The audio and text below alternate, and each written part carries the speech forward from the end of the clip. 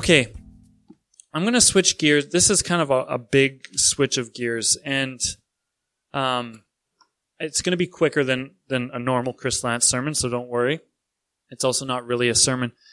I talked to Jasper Camp. I'm the one who spoke to the kids, and then I talked to them, and then the idea was that the testimony that would come after would illustrate the point of what I had said. And Angie gave me some really good feedback that you weren't personal at all with the kids, and the kids connect to that. And that was kind of intentional. I wanted them to connect with the testimony teller. But she's right that personal stories mean more than just some story you pull out of somewhere. And so I'm going to share a bit of my testimony today of something very recent. And I call it Fear and Death on a Friday Afternoon. I just wanted to share, this is what's been on my heart lately. And Declan and Brett, you already heard this, so I apologize. And just say, get personal. Be careful what you wish for, because this is going to get personal. But be careful what you wish for is, I've had that experience a few times in my life. Probably half a decade ago, I used to sit in the barber's chair and I'd fall asleep immediately. I couldn't sit in the barber's chair without nodding off. And I used to think, I just wish I didn't need to get a haircut anymore. Be careful what you wish for. On the much more serious side, you guys knew me, many of you knew me when I was a junior high kid and were willing to take a risk hiring me as a pastor, and I'm so thankful for that. But as a junior high kid, I didn't, every time I was here, whether it was for ABC, youth group, or church, my mom was always here too. And you probably remember this. She would dive into something. And she would dive into things that I was involved in. And so that would include school stuff. She was always at the school, huge leader figure there. And I used to wish as a kid, I always felt like I couldn't go anywhere without my mom. My mom was always there with me. I just want some space from my mom. And so I got that. And the last way that I would have ever wanted in 2015, when she kind of gave up on the family, and I got my wish. But it's not at all what I actually wish for. I don't want that. The other thing that I used to wish for, more than any other thing really, I mean, I used to wish for Super Nintendo games, and I used to wish for hockey cards. But the thing that I would wish the most was to escape death. As a kid, I was terribly afraid of death. I used to have panic attacks, and I'd be falling asleep, and my mind would start racing about what's the worst thing that could go wrong. And I used to have all these fantasies is the wrong word, these mental images of somebody breaking into the house, coming downstairs and killing us. And I used to fabricate all these escape plans in my basement and how I would get out not if this happened. I assumed it would happen. And that's probably fueled by Hollywood. I used to watch a lot of movies that maybe a 12-year-old shouldn't watch till they're a little older. But I used to have nightmares, panic attacks, and the thing that would calm me down, finally, either I would go upstairs and it was embarrassing, but I would go tell my parents that I was having this and they'd calm me down. Or I would listen, and across the room was Dusty, and I'd just listen to him breathing, and that would calm me down, and I'd fall asleep. I used to think, if he can fall asleep, why can't I fall asleep? And I'd fall asleep. But I had no real traumatic or tragic loss in my childhood. My Aunt Patty died when I was, in junior high. And I loved her, but that wasn't the hugest deal. It wasn't until my grandpa died, Grandpa Lance, in January 2013. That was the first death of someone that meant a lot to me. And so I was old by then. As a kid, death was this foreign thing, but I was terrified of it. I wanted to escape it. In fact, I had read stories in the Old Testament. There's 2 stories in the Old Testament of people who escaped death. One was Enoch in the book of Genesis, early on in the book of Genesis. It says he was old and he walked with God and he never died. God just took him up. The other is Elijah. At the end of his ministry, this flaming chariot comes down from the heavens and scoops him up and swoops him, and he doesn't die. He just is transported to heaven. And I thought, I want that. Because death is scary, and I want to avoid it at all costs. I want to just be scooped up to heaven in a flaming chariot and just bypass death altogether. I was 14 years old I was having a midlife crisis. I just was terrified of death. And those two things, fear and death, were what first led me to take Christianity seriously. Fear. I had this cousin, Cam, who was my best friend growing up. And they went to church, and I didn't growing up. And I remember one day on the farm, we were walking around, and he said, "Do you know about Jesus?" And I was like, "No." So, well, you need to know Jesus or you'll go to hell. Hell is where you go if you don't know Jesus, and it's this lake of fire, and you'll burn for eternity. And you need to know Jesus. And that was scary. So I thought, okay, well, I guess I believe in Jesus now, so I don't burn in fire for eternity. But then the death thing too, he said, apparently, if you believe in Jesus, you will have eternal life. Which I took to mean just really long. Like, you'll die and then you'll just be alive forever. Eternal life, I know now, means a lot more than that. But that sounded pretty good. Escape hell and live forever? Sign me up. And so I decided to believe in Jesus. And my belief was like this amusement park ticket. That when I got to the end of the line, I would hand Jesus my ticket that says admit one, obviously, and he'd let me into heaven. He'd turn to Satan and say, "Sorry, buddy, not today. This one's mine." And I'd get to go to eternal life, and I wouldn't burn in the fire for eternity. I'd be in. And I believed that for a long time. When that's all you believe about Christianity, is it's just a ticket to get you to heaven, then it's pretty empty. And it didn't change my ugly, hateful heart, and it didn't reshape my ugly, selfish mind, and it didn't give me any real sense of hope or peace or joy for this life that I'm living now. It was just a safety net in case my worst fears were realized and some terrorists looking for my hockey cards came to the basement and shot me in my bed. That's all it was, just a safety net in case I die. Well, Friday afternoon, as I mentioned, I performed a funeral for a man who I didn't know. A man who Daryl knew very well. A special man to Daryl. I met with the family on the Monday. He died the Friday before, suddenly, of a heart attack. And I met with the family, and when you're in that situation, it is instant intimacy. They had seen me twice. At Ryan's wedding and at another funeral I had done for the family, for Ryan's grandpa. And so they kind of knew who I was, but I'm walking into their home in an intensely personal and intimate situation. And there's tears, and they're sharing stories, and there's compassion, and there's pain, and how he died was tragic. His daughter held him in his arms as he died. Just an awful thing for anyone. And this man was 66. If I die when I'm 66, that means right now, today is my halfway point. So I'm 33. And so that shook me a little bit. The funeral service was very nice. There was a large group there, about 350 or so, would you say? Yeah, maybe 400. A good sized crowd. And there was laughing there. There was tears there. Just a good memorial service. And then afterwards, just a few smaller group went to the graveside.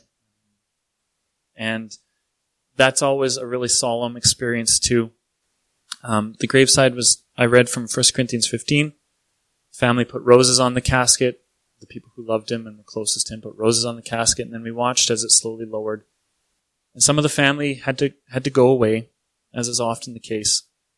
But as I watched the family place roses on the casket, and as I watched them weep openly and embrace each other, and as I watched them lower this shell of a man in a shell of a box into a hole in the ground, it wasn't victory that I felt. I mentioned this to Daryl before that I'd be talking about this, so I want to honor the man who passed away, obviously. But the feeling that I got watching that casket, first of all, I was thinking, what if this was somebody I love? How devastating that would be. And so there's that sadness, but there is more than just that empathy sadness. There's the sadness of, what's the point? What's the point? This man didn't know Jesus, and in fact, resisted Jesus actively throughout his life.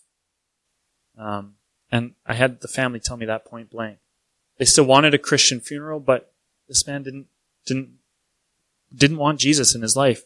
And so the sadness was rooted in that question. What's the point of life? What's the point? And that sunk into me and stung me for quite a while. There's a book in the Bible called Ecclesiastes. If you've never read it, It's a great read. But the 3-word phrase that you hear over and over in Ecclesiastes is everything is meaningless. Everything is pointless. Basically, it's one book dedicated to that question. What's the point? You work hard, and that's great, but then you die, so what's the point? You play, you enjoy food and wine that you like, then you die, so what's the point? There's pleasure, there's war, there's life, there's death. What's the point? Everything is meaningless. This man, he worked hard every day. That's the thing I got the most out of this man. He worked hard all the time. He still died. The family said he's a bit of a grumpy dude a lot of the time, but he loved his family dearly. He loved a lot of people dearly. He still died. Heard stories of he visited Poland. He helped orphan baby birds. He enjoyed fishing. He grew huge cucumbers. He died. He still died. Made me think, I've been to Edmonton Oilers playoff hockey games, and I love that. Doesn't matter. One day I'm going to die. I got to go, like him, I got to go to Poland. I got to stand in the sacred space of Auschwitz. I'll remember that till I die. But I'm going to die. So what's the point of all this? A few dozen people will remember him the rest of their lives, but others will forget. And before long, the only impact we will leave on this earth is a stone that has our name on it. Same will happen to me. Everything is meaningless. What's the point? Now, I'm being dark on purpose because I want to offer you some light and some hope. But that question, what's the point, is the single most important question you will ever ask yourself, intentionally or otherwise, because whether you know it or not, you are living your life answering that question, what's the point? Whatever you're doing in life, you're doing to answer that question. So you might as well ask it and be intentional about it. What's the point? It shapes every decision you'll ever make. What's the point? And so driving back from Gibbons, I asked myself the same question, and it was stuck in me, and I couldn't get it out of my head. And it wasn't at first a light feeling. It was a very dark and heavy, what's the point of all this? And as I thought about it, the same old childhood fears crept in. Fears of death and loneliness and purposelessness. If I'm just going to die, what's the point of this life? Not in a forlorn, like, I might as well end it all anyway, at all. Just a really philosophical, rooted in who I am question. What's the point? But here's where the story is different today than it was when I was 10, 11, 12 years old.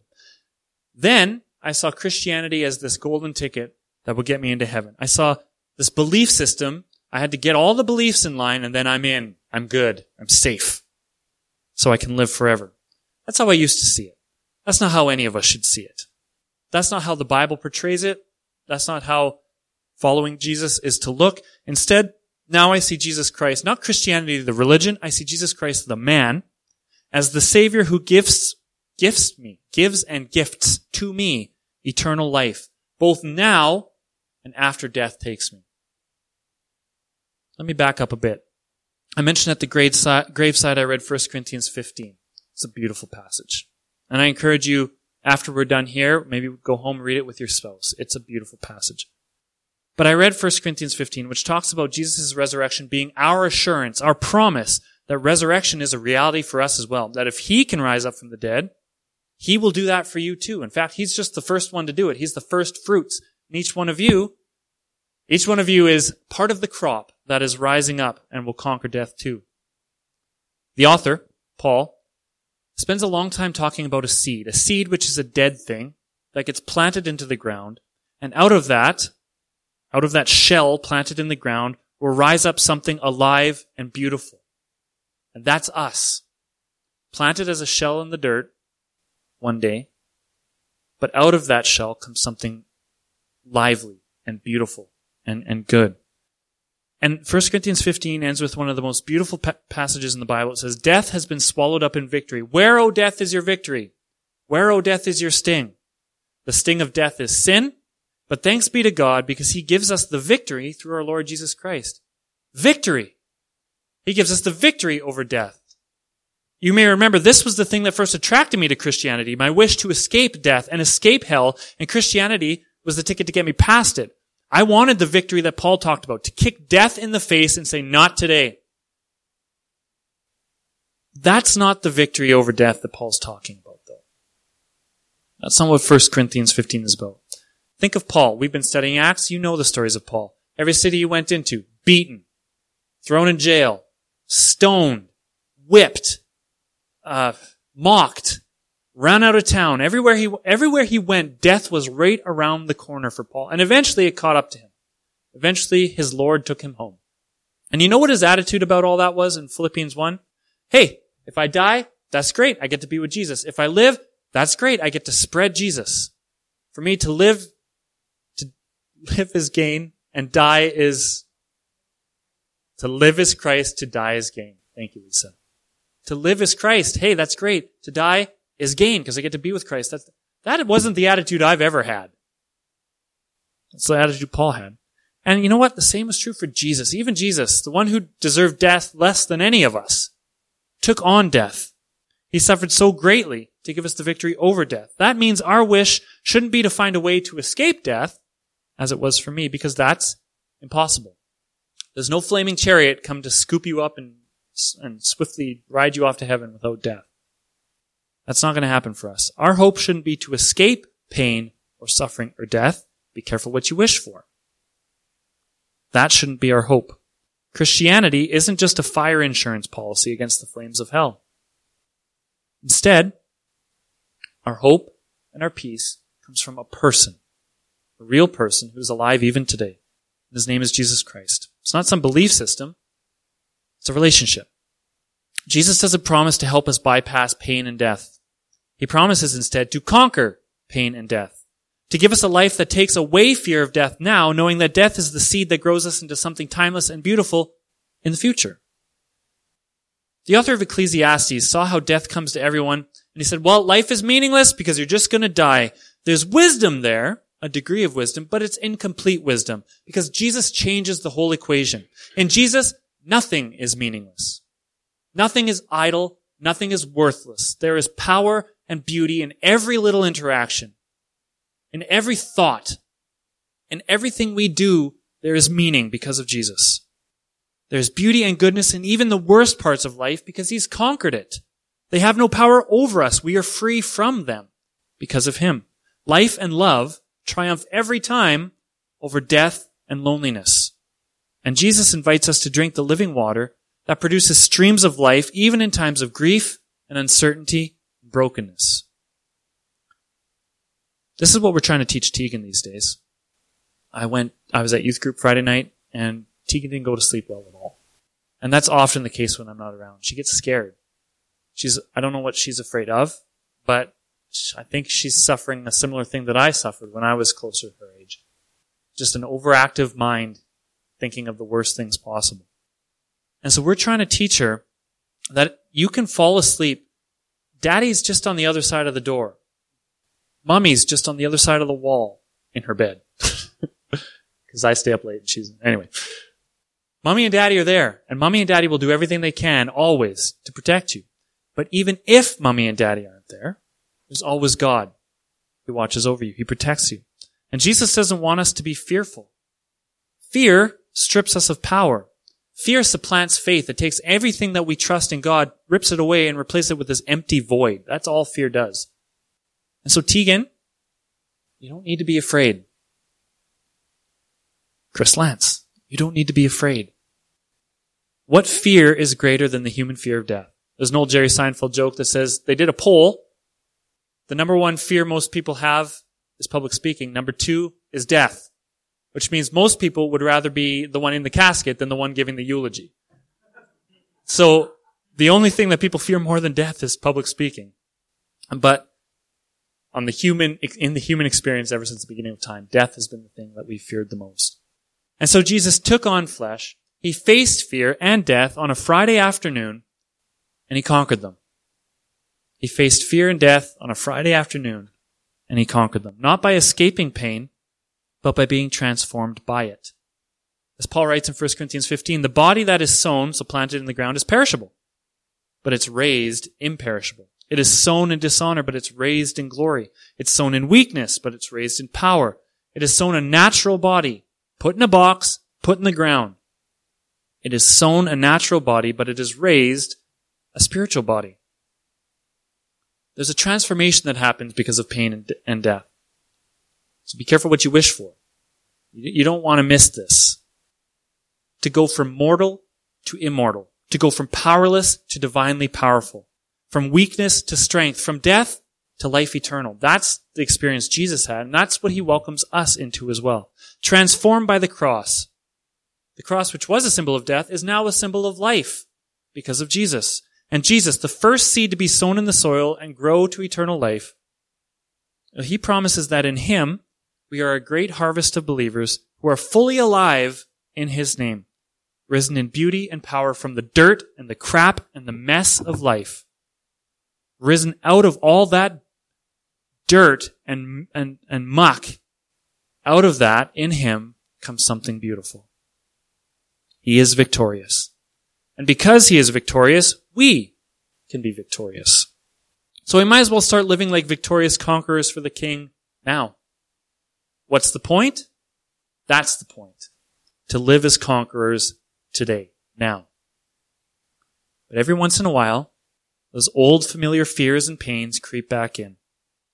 Death may be conquered, but that doesn't mean it won't put up a fight, right? With all the distractions of life, coupled with all the fears which accompany our imperfect faith, I often lose focus on the big picture. I'm almost done. I want to share one more story. As I drove back from Gibbons, I'm a music nerd.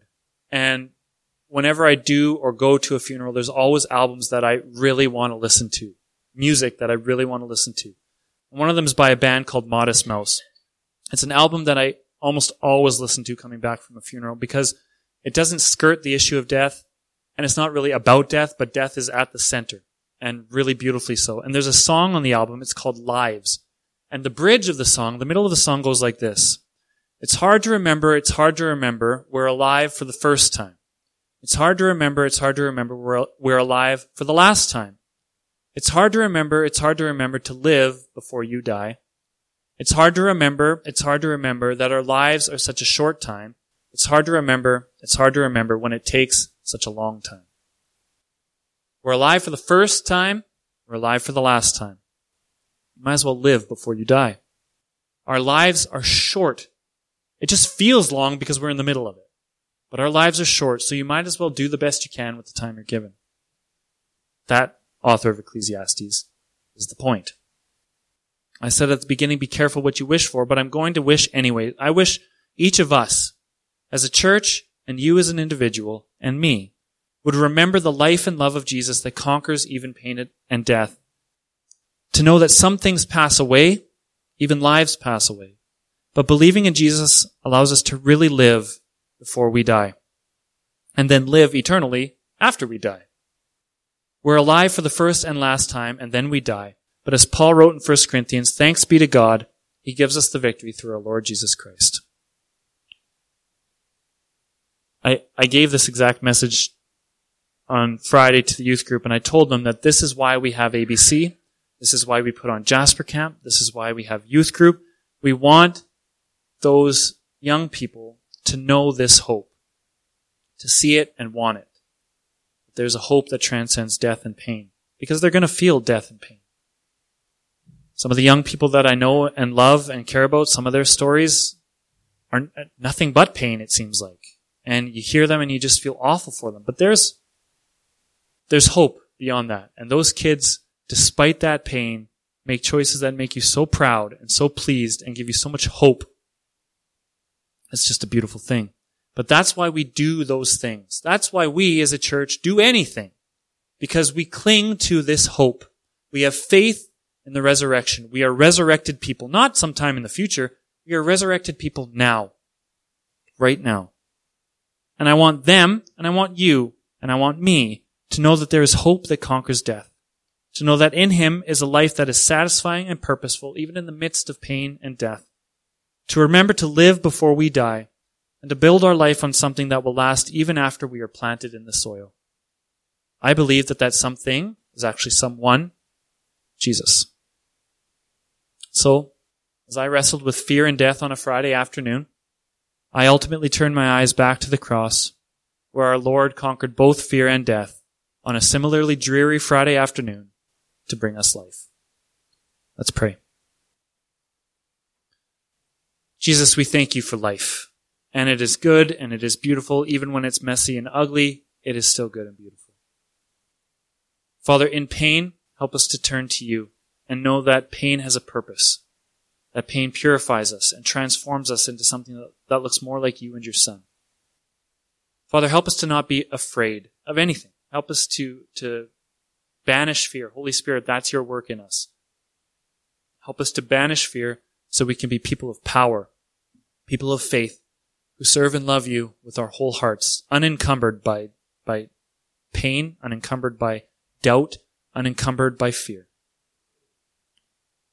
You are good, Jesus. You were good to come to us. You were good to save us. You were good to resurrect us one day. But help us to live as conquerors, as victorious people right now for you. We pray this in your name, Jesus. Amen.